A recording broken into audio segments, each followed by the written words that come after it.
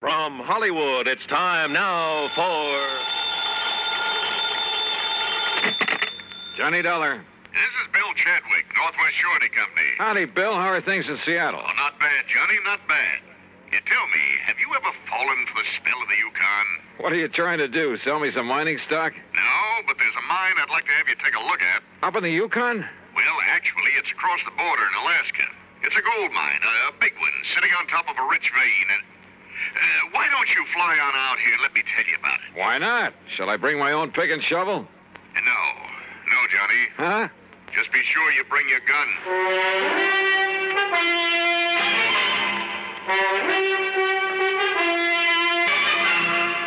Bob Bailey in the exciting adventures of the man with the action-packed expense account, America's fabulous freelance insurance investigator. Yours truly, Johnny Dollar.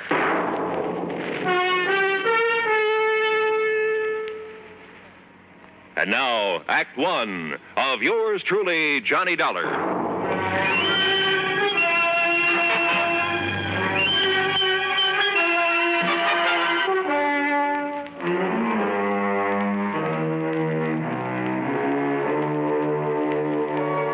Expense account submitted by Special Investigator Johnny Dollar to the Northwest Surety Company, Seattle, Washington office. Following is an account of expenses incurred during my investigation of the Midnight Sun matter.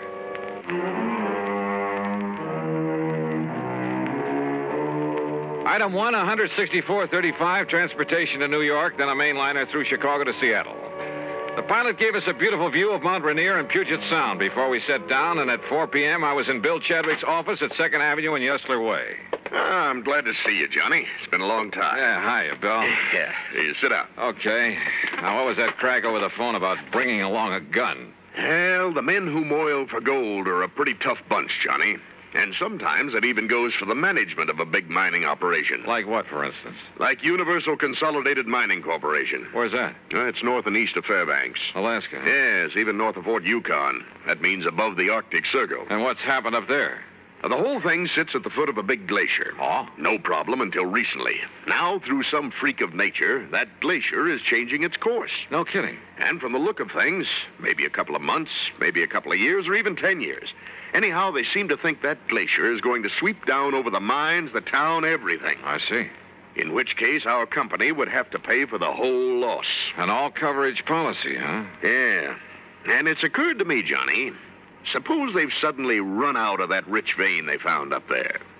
You mean that somehow they deliberately caused that glacier to destroy the whole operation? It's a possibility, isn't it? Well, a pretty far-fetched one, if you ask me. Change the course of a glacier? A few sticks of dynamite carefully placed. Oh, come off it, Bill. Did you ever see a glacier? Well, why should one that's been following the same path for thousands of years suddenly decide to head for a few $1 million worth of well-insured property? Look, go up there and take a look, will you? Okay, how do I get there? One of the company's planes is taking off from here tomorrow morning. They have their own airplanes? Oh, sure, a lot of them. Big two-engine speedcraft transports. How else do you think they'd get men and supplies up there? Anyway, you can go along with him. Okay? Okay, why not? Who knows? Maybe I'll strike it rich, come back loaded with nuggets.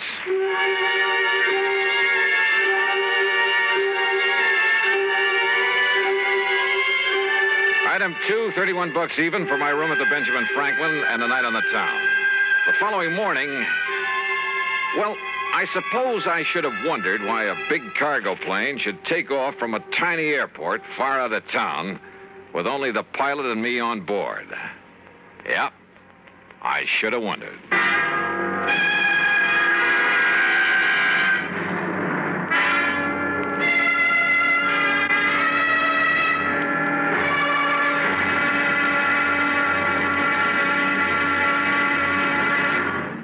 Act Two of yours truly, Johnny Dollar, in a moment. And now for another episode in the life of Sergeant Donald Bellwether, my husband.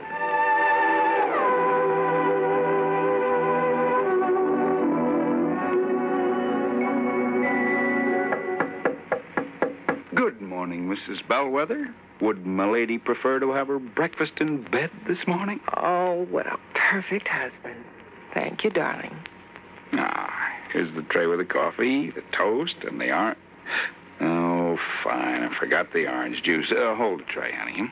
I'll be right back. Ooh, Oh, darling, what happened? Oh, I stubbed my toe in the corner of the dresser. Oh, the National Safety Council was right. The what? Last night I read something in a National Safety Council pamphlet. Oh, Reba, And- how can you sit there talking about a pamphlet when I'm dying a slow, tortuous death? Oh, come over here, darling. I'm sorry. All right. Now, what's this about the National Safety Council? Did they predict I would stub my toe this morning? No, silly. It's just a coincidence. Only last night I read the statistics that prove that more home accidents occur in the bedroom of all places. Yeah? Not the bathroom or the kitchen or the home workshop. The bedroom. Okay, from now on, when I walk around the bedroom, I'm going to wear my combat boots instead of these open-toed Huaraches. Well, that might help, dear. But what everyone should be most careful of is taking medicine in the dark. Okay, my living safety encyclopedia. I will now fetch your orange juice. Oh, you're sweet. And it's just too bad that you nice men are so prone to accidents in the home. And the reason is because you brave men usually tackle the hazardous jobs around the house. Hey, I'll remember those kind words as I slowly limp back to the kitchen. One thing in your favor, though, Sarge. Married men stand a better chance of avoiding fatal accidents in the home. Is that a fact? Mm-hmm. You know, in one state, 75% of the men involved in home mishaps were unmarried. Well, I'm sure glad I'm married. Because the accident odds are better? Because I like my wife. Even when she first wakes up in the morning. That's my Donald. That's my doll.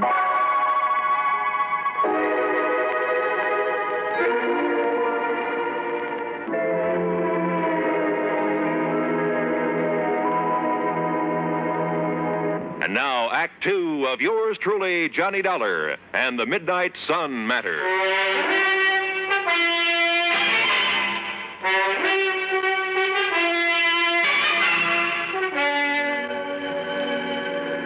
Within a few minutes after I met him at the airport, far east of town the next morning, Cliff Murray had the big twin-engine Speedcraft airborne, and we were heading north to Alaska. And in case you're interested, Dollar, you're the co-pilot on this run. Oh, are you kidding? The only things I've steered around the sky since the war have been Piper Cubs, small jobs. You know something? When you get onto them, these babies are not only just as easy to fly, but a whole lot safer. Want to take over for a while? Well, maybe later. Hey, how come you didn't take this big ship off at the Seattle-Tacoma International Airport? Because of the cargo we have on board. Also, it was quicker and easier to get clearance. We're trying to make time on this trip. The boys up at the mine are a pretty worried bunch these days. Oh, why? Now, there's a big glacier on one side of the property. Oh. It flows down to make the Kanakai River. When it gets warm enough, a couple of months in the year to melt. That's so? But there have been a couple of big ice quakes this spring. Just like earthquakes, only it's ice.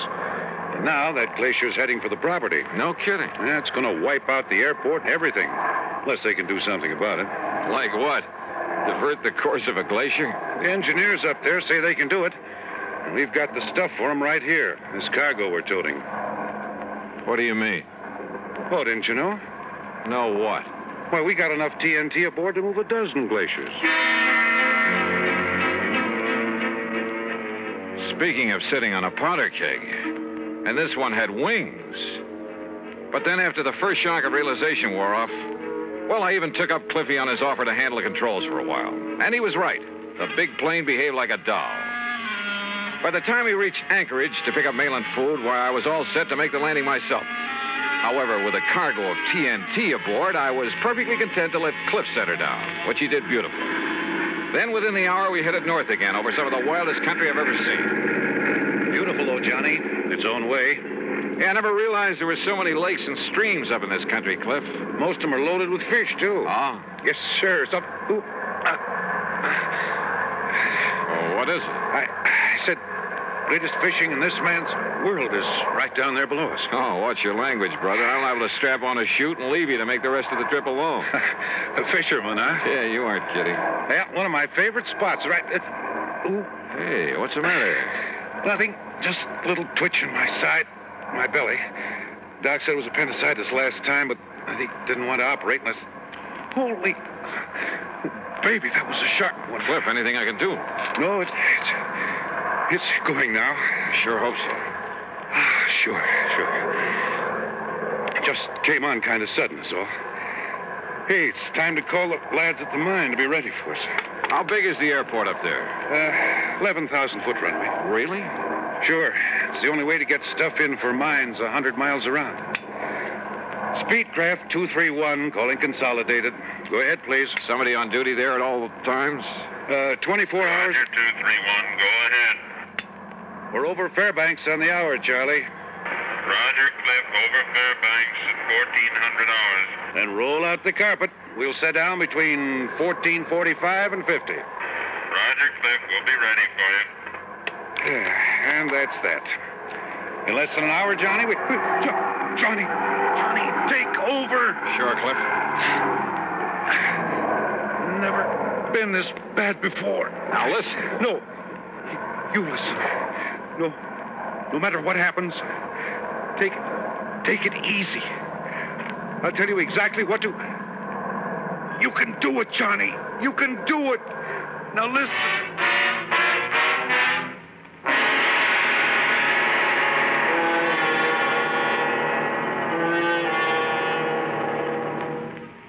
Act 3 of yours truly, Johnny Dollar, in a moment.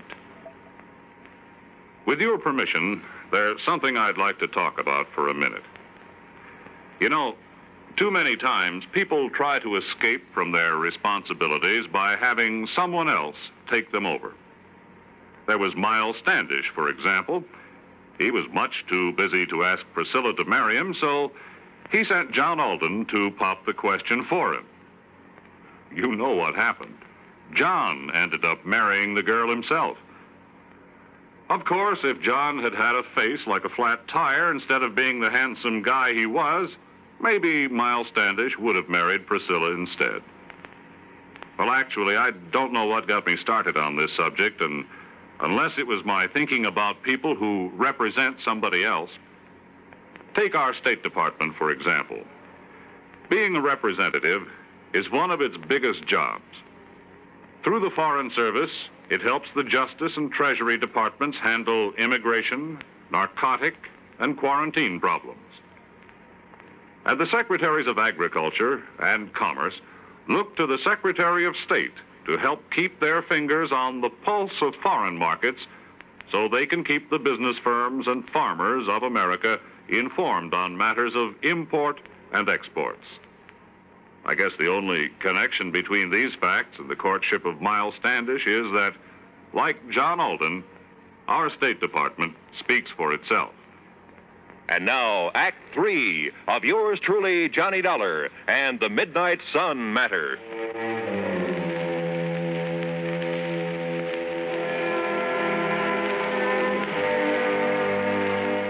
The rest of this report will have to come to you from the records of the airport there at Universal Consolidated Mining Corporation, far above the Arctic Circle. Aboard the big cargo plane loaded with TNT, the pilot crippled with pain, I was a little too busy to make notes to scribble any fancy dialogue. Here, then, is the story as recorded at the tower of the airport. The time is 2:35. Well, there goes the boss's plane to pick up his daughter in Fairbanks, Charlie. Hey, Paul, isn't Cliff about due with 231? He said he'd sit down at a... Speedcraft 231, calling Consolidated. Hey, is that Cliff? Speedcraft 231, calling Consolidated. It doesn't sound like him. Hello, Cliff? No, this is Johnny Dollar. Dollar? Yeah, it's his passenger. Go ahead, Johnny. Cliff is... Well, look, I've had to take over for him. He's sick. Cliff will give me whatever instructions I need. You sure you can make it, Johnny? Johnny, this is Cliff. Go ahead, Cliff. Johnny can make it. Well, what about that cargo, that TNT? Can you dump it? I can't move to dump it, and Johnny can't leave the control. Okay, then, Johnny, we'll give you all the help we can from here. Thanks, Charlie. Have you passed the Snake River marker? In about 2 minutes, I think. Okay, now just remember your letdown is on a heading of 035 degrees from that marker. 035 degrees from the Snake River marker, Roger. And, well, now just take it easy, Johnny, and we'll get you down here okay. Thanks, Charlie. Well, it looks like we may have a problem on our hands. Listen, if Cliff says Dollar can bring it down, he can. Just you take it easy when you talk with him.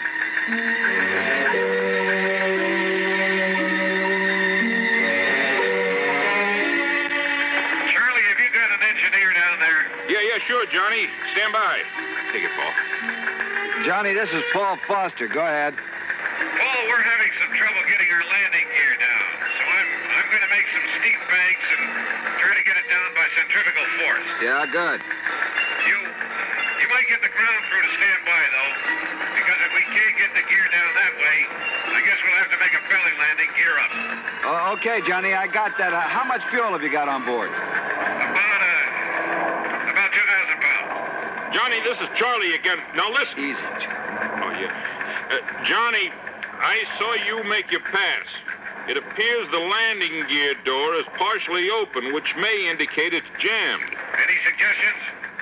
Paul again, Johnny. The only thing I can think of is try to snap the gear out by a sharp pull-up to give it centrifugal force. I've tried that, Paul. Results are negative. All right. Then before we consider you coming in for a belly landing with all that TNT aboard, I'd like to use up some of that fuel. Maybe some of our brains down here can think of something that'll help you out. Okay, we'll go ahead with the regular procedures and whatever else we can think of, and then we'll give you another call. Okay, Johnny. The time is 2:41. Johnny? Johnny, this is Paul again. Have you tried to shear the lock pin on that landing gear? Go ahead. Negative. No, we haven't tried that yet. We want to make sure the doors were not jammed partially closed and perhaps make it impossible to get all the gear up again. You know, if we do have to make a belly landing. Yeah. Okay. Johnny, have you got full hydraulic pressure? Yes, that's affirmative. Okay.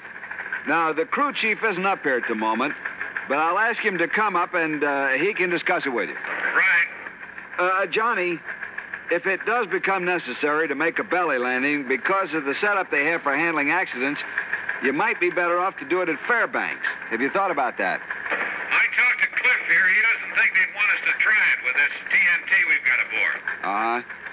Well, we'll radio to him and see. Meanwhile, if anybody comes up with any idea at all, we'll pass it on to you right away. Okay. I'll give you a gas check in a few minutes. Okay. The time is 2:50. Johnny, Don Wilkins, our chief engineer, would like to talk to you. I'll put him on the horn. Johnny, this is Don Wilkins. Have you tried the landing gear handle up and down quite a few times to see if it extends any further at any time? Yeah, we've tried it several times. Well, I think I'd try it as many times as possible, Johnny. There could be something binding that may break loose. Now, there's something on it. Well, it comes off the gear door latches, all right, so it isn't a latch. I'll try it a few more times.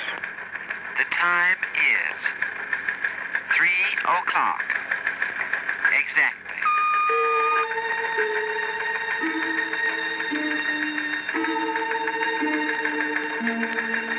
Johnny, this is Paul. How's your fuel situation stacking up now? Oh, we have about 950, about 960 pounds. Well, for your information, Fairbanks have advised that they can't take your airplane there because they're jammed up and couldn't clear the field in time. Well, yes, okay. It doesn't look like we'd have enough gas to go over there anyway. Johnny, this is Don Wilkins again. Go ahead, Don. If you feather the number 2 engine, and then just as you unfeather it, slam the gear handle down, well, maybe the additional torsion that you get may free the gear. Okay, Don, we've already tried that and we came up negative. I think we're stuck with that belly landing. Johnny, this is Paul. We'll get everything ready for you. Are you VFR in this vicinity? You know, under visual flight rules? Yes, affirmative. Johnny, there's one more thing we'd like to have you try, and that is completely unload your hydraulic system, and then try free-falling your landing gear.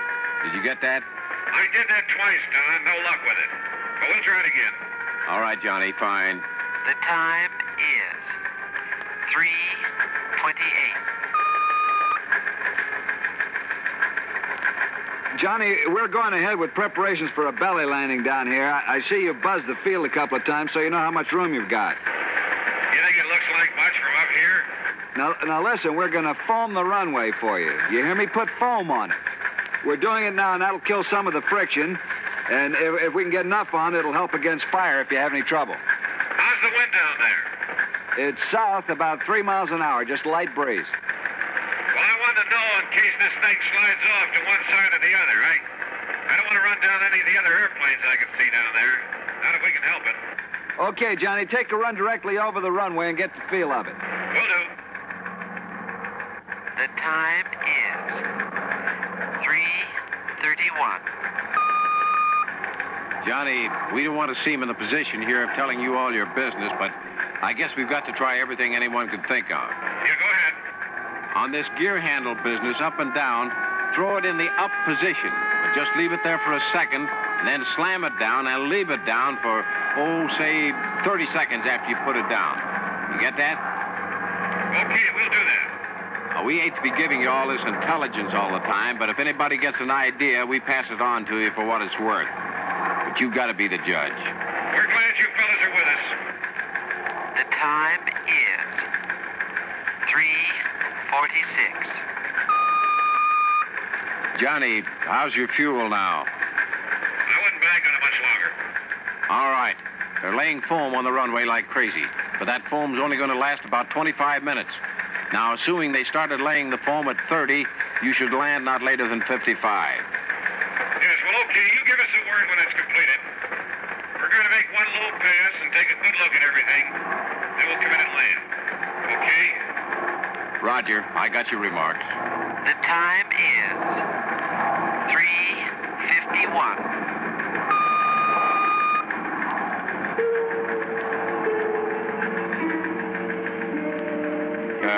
Hi, Johnny. I just wondered how you are and how things look to you. Okay. You got a doctor standing by to take care of Cliff? Sure. Everything's ready for you. One comment. Listen. Do not, repeat, do not feather the engines when you sit down. Got it. We'll comply. Okay, Johnny. Okay, we're all set, Don. We're going to make a practice pass over the field prior to the final landing. Okay, Johnny, I won't be talking to you anymore. Paul will take over on your approach and get you down. We're all set for you when you arrive. Good luck. Yeah. Okay. The time is 3:54.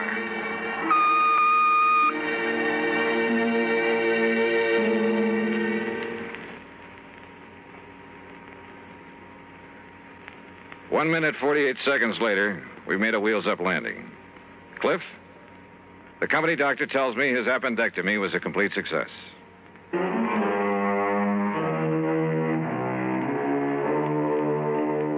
hard-bitten bunch of miners, did you say? Listen, those boys up in that lonely outpost are the salt of the earth. And as for trying to pull something on your insurance company, well, you should have seen how just one good load of TNT put that glacier back on its course. Yes, sir. I hope the vein of gold never runs out for those boys. Expense account total, including gifts for the lads who really brought that plane down, $600 even. Yours truly, Johnny Dollar.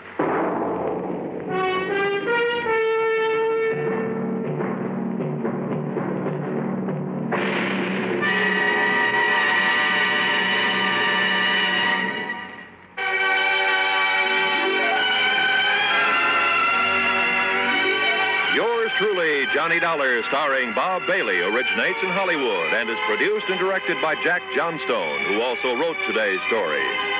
Heard in our cast were Gene Tatum, Frank Nelson, Russell Thorson, Barney Phillips, Harry Bartell, and Forrest Lewis. Be sure to join us next week, same time and station, for another exciting story of yours truly, Johnny Dollar. This is Roy Rowan speaking.